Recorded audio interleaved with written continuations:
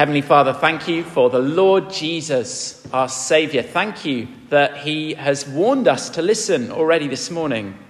And I pray that you would show us by your Holy Spirit things we have not seen before in these scriptures that are all about him. In Jesus' name, amen.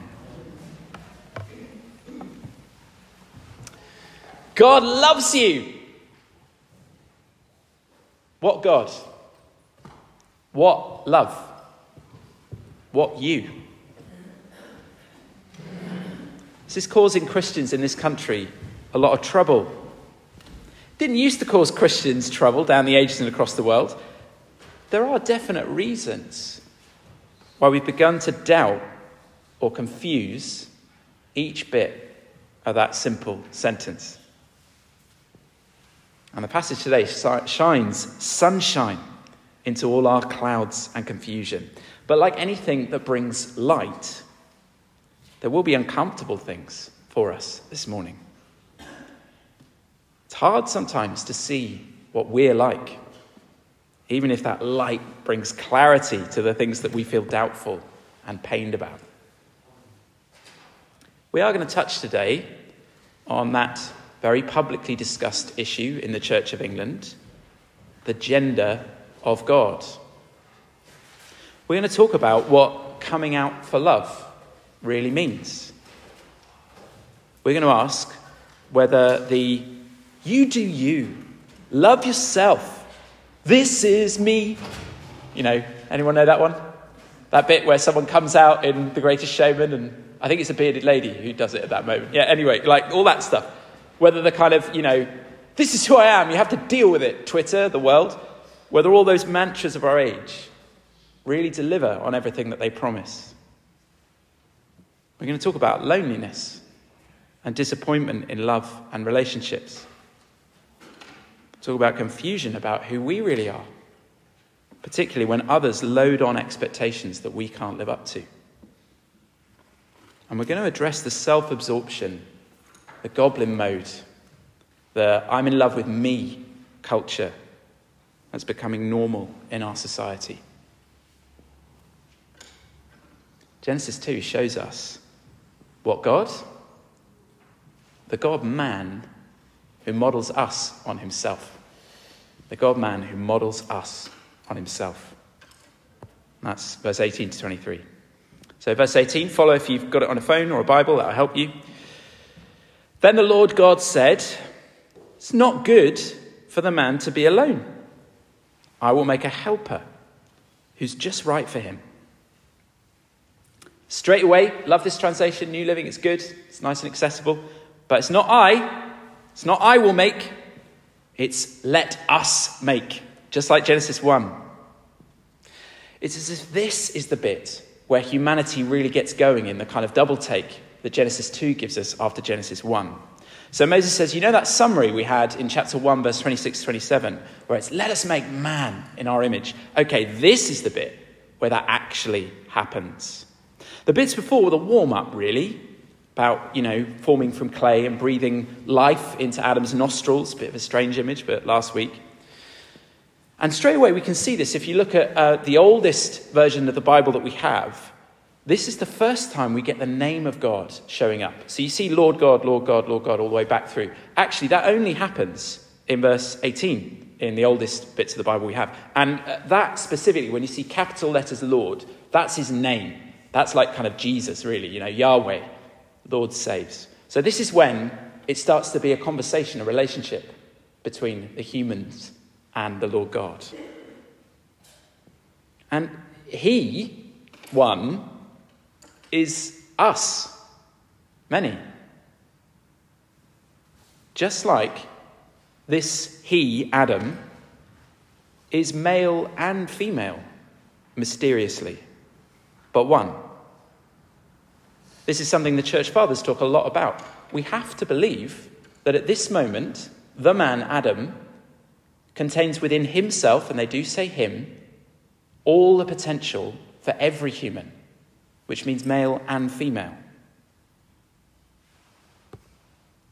In a mysterious way, the Lord God, the one Lord God, is Father, Son, and Holy Spirit. We're about to see two separate parts of humanity that belong together. But before they get separated, they just are together. The feminine is concealed secretly and mysteriously within the masculine. And this is where all the gender in God stuff gets confused. We think, because of Genesis 3, that to use the word him is immediately to say men are better than women, or that men somehow are superior or above. We go for gender neutrality, flattening everything to make sure that we're not saying men are better than women. But Genesis 2 shows us that that neutrality creates a new problem.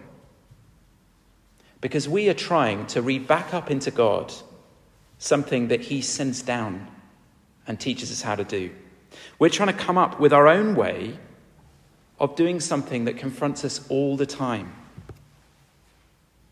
We are constantly needing to bring things that are many, that are separate, that are distinct, that are complicated, that don't have any sort of higher meaning that makes sense of them, into one thing.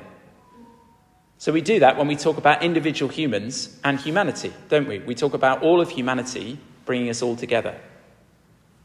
And with God, we try and do that. We say we can't be a gender because that would be unfair, because there's two genders. So we just have to kind of call him God's self, or, some weird extra concept that we don't get from the Bible.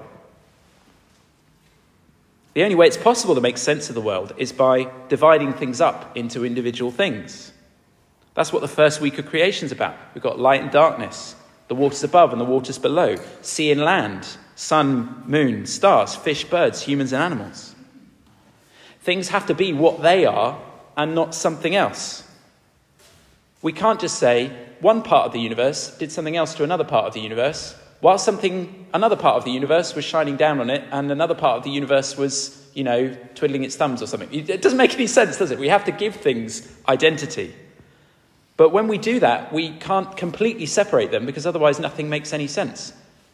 They all have to be the same sort of thing. To make sense of anything, Genesis tells us again and again, we need to see everything and individual things at the same time. And when we come up with our own everything together for God, we turn him into a concept, not a person. We only meet men and women. We don't meet person. And God has made us like him. Just like a few weeks back when we said God is not omnipotent. Rather, the Father, the Son, and the Holy Spirit do what pleases them. Jesus refuses to meet us as a concept. He meets us as a person with his Father and the Spirit. And perhaps we're struggling to understand that. So everything that Jesus does in this passage with Adam teaches us what he is like. It's not just about how men and women were created. It's about why and what that means. So here's something you may not have considered before that I would put to you. The man in 2 verse 18 is not actually Adam. And the helper is not actually Eve. The Lord God is speaking about the Son who would become man. Paul and Jesus both teach us this, as does the constant description of the Lord God as a bridegroom. The Lord God is saying that this Son, in order to be fully who he is, he needs a church to help him and be his bride. So the way that Adam names and then is divided into man and woman is the deepest picture of what Jesus does with the whole human race when he becomes Adam. God loves you. And this God is the God-man who models us on himself. When we begin to understand that, we learn, we've got what God, now what love. And love is marriage between Jesus and his people. Once we get that what happens when Adam shows up is demonstrating what happens with Jesus, things come into focus for us. So Jesus has already named all the things in creation, the word of the Father, speaking meaning into the whole of everything. So the first thing we see this copy of him doing is naming things, naming animals. Jesus allows Adam to share, this is Adam, men and women together, to share in the act of naming. This is the first and only thing that male and female humanity in one person does. So by doing this, Jesus reveals what eternity will be like. Humanity helping Jesus rule and order the cosmos. But then the whole thing kind of divides and goes into more detail. Just like the Russian doll, so you've got one big thing and then you've got a smaller thing that's an exact copy. It just keeps going down like that. There's a pattern that keeps unfolding. So follow down, verse 21. We've established that there is no helper in the animal creation for this Adam, who's a picture of the Son. It's not going to be a creature created merely sort of from the top that is going to work. Deep sleep, and the Lord God causes the man to fall into a deep sleep. In the Bible, that's always a picture of death. Now, we know there's no death in the garden. The whole point is there's no death in paradise. But this, in a mysterious way, is anticipating that death would be needed to sort out what is about to go wrong. This is the strongest indication, this deep sleep, that Jesus knew what was about to happen with the tree that we've already met. And before they've even fallen, he's already promising that he's going to deal with it. So a death-like sleep falls over this man, and he is then divided in two. The rib thing is just, what is that? It doesn't say rib. And that creates all this kind of subordination stuff, this idea that woman is kind of a little, sidekick or something. That is not what it's about. It's more like dividing in two. Taking one human and dividing it into two incomplete parts that have to come together again. And notice it's from the side, not rib. And it's described like a wound, with a thing about closing up the opening. So already we're thinking, which other man had his side pierced? Key thing here is that the woman has to be made from the same stuff as the man, the one who will become her bridegroom.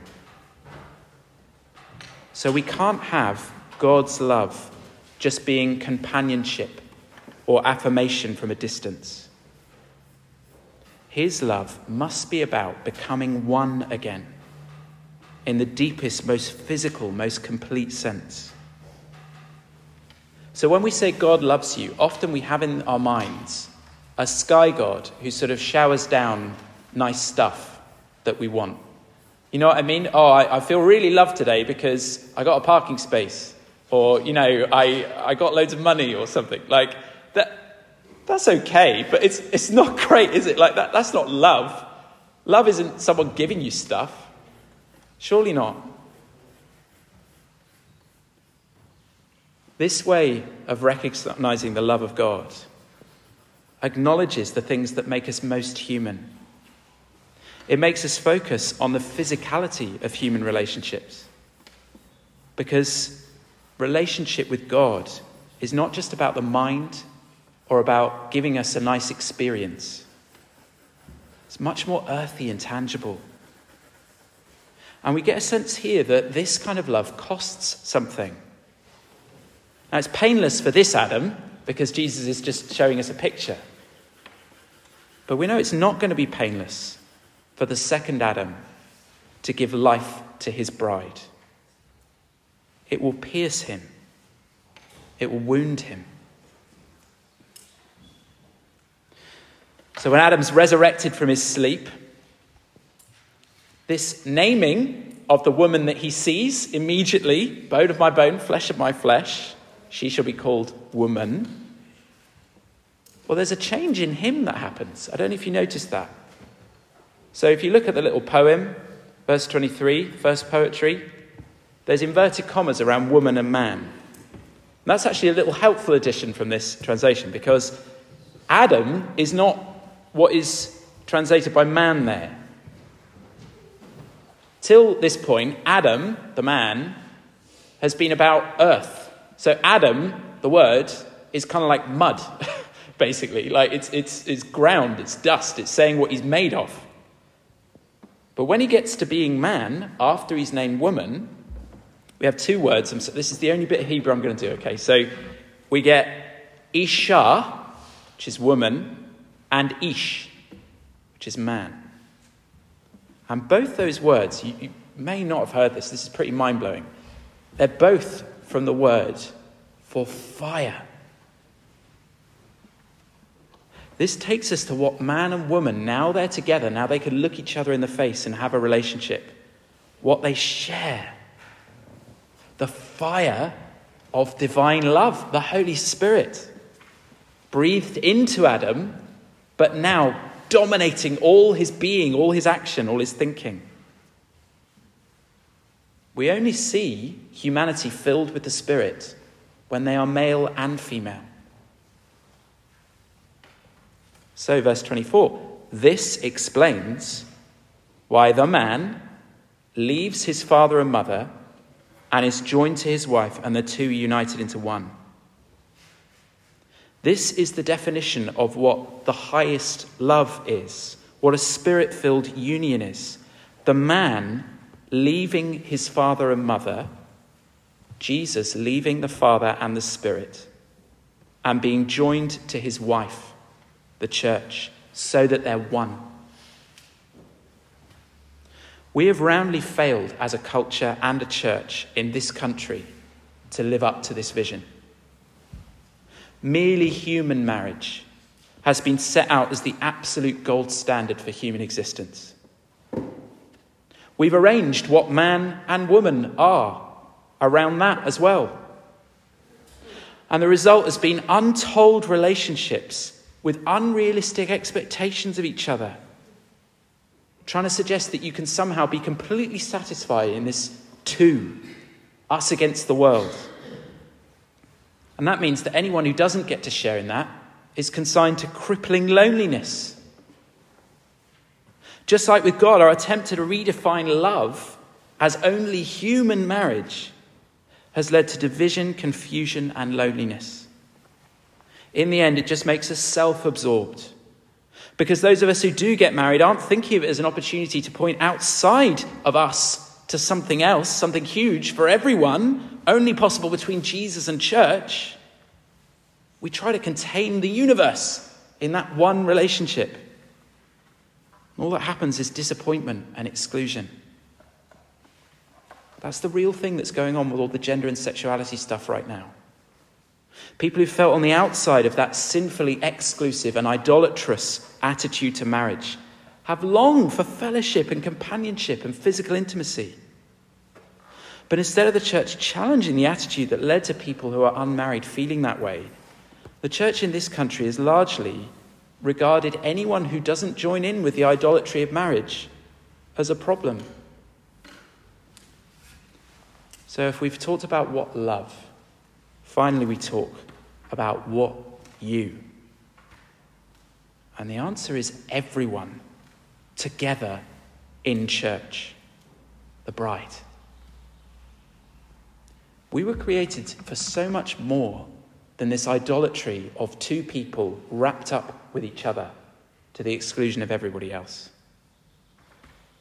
Only the vision for humanity together, created to be Jesus' bride, can bring marriages, single people, families, all the sexual orientations and gender identities there are, into one family who actually love each other. There is a real sense in which men participate in being female as the bride of Christ. I think that is what is being longed for in our society. There is a real sense in which women participate in being male, whether married or unmarried, reigning with Jesus and co-heirs with him. There are deep realities to being made male and female, which we learn from Jesus and church, not from all the weird false stereotypes that non-binary people rightly challenge. Male and female derive their meaning through the relationship Jesus has with church. And that reflects even higher up, mysteriously, to the relationships of the Trinity with each other. We don't gain meaning and peace in our identity by becoming more and more self-involved. Even if that self is about finding someone who perfectly fulfills all our wants and we somehow try and do the same for them. We become truly ourselves when we join with church in being married to Jesus. And the last bit, verse 25. Now the man and his wife were both naked. They felt no shame. This vision for reality, this vision we were created for, that doesn't depend on us finding the one or on convincing everyone that the way we are ought to allow us to have that kind of just two totally wrapped up in each other. Being completely obsessed with Jesus, along with others who are obsessed with Jesus. That's the only life that enables us to live without shame. So what God? The God-man who models us on himself. What love? The love Jesus has for his bride, the church. And what you? Well, everyone, together in church. Let's pray.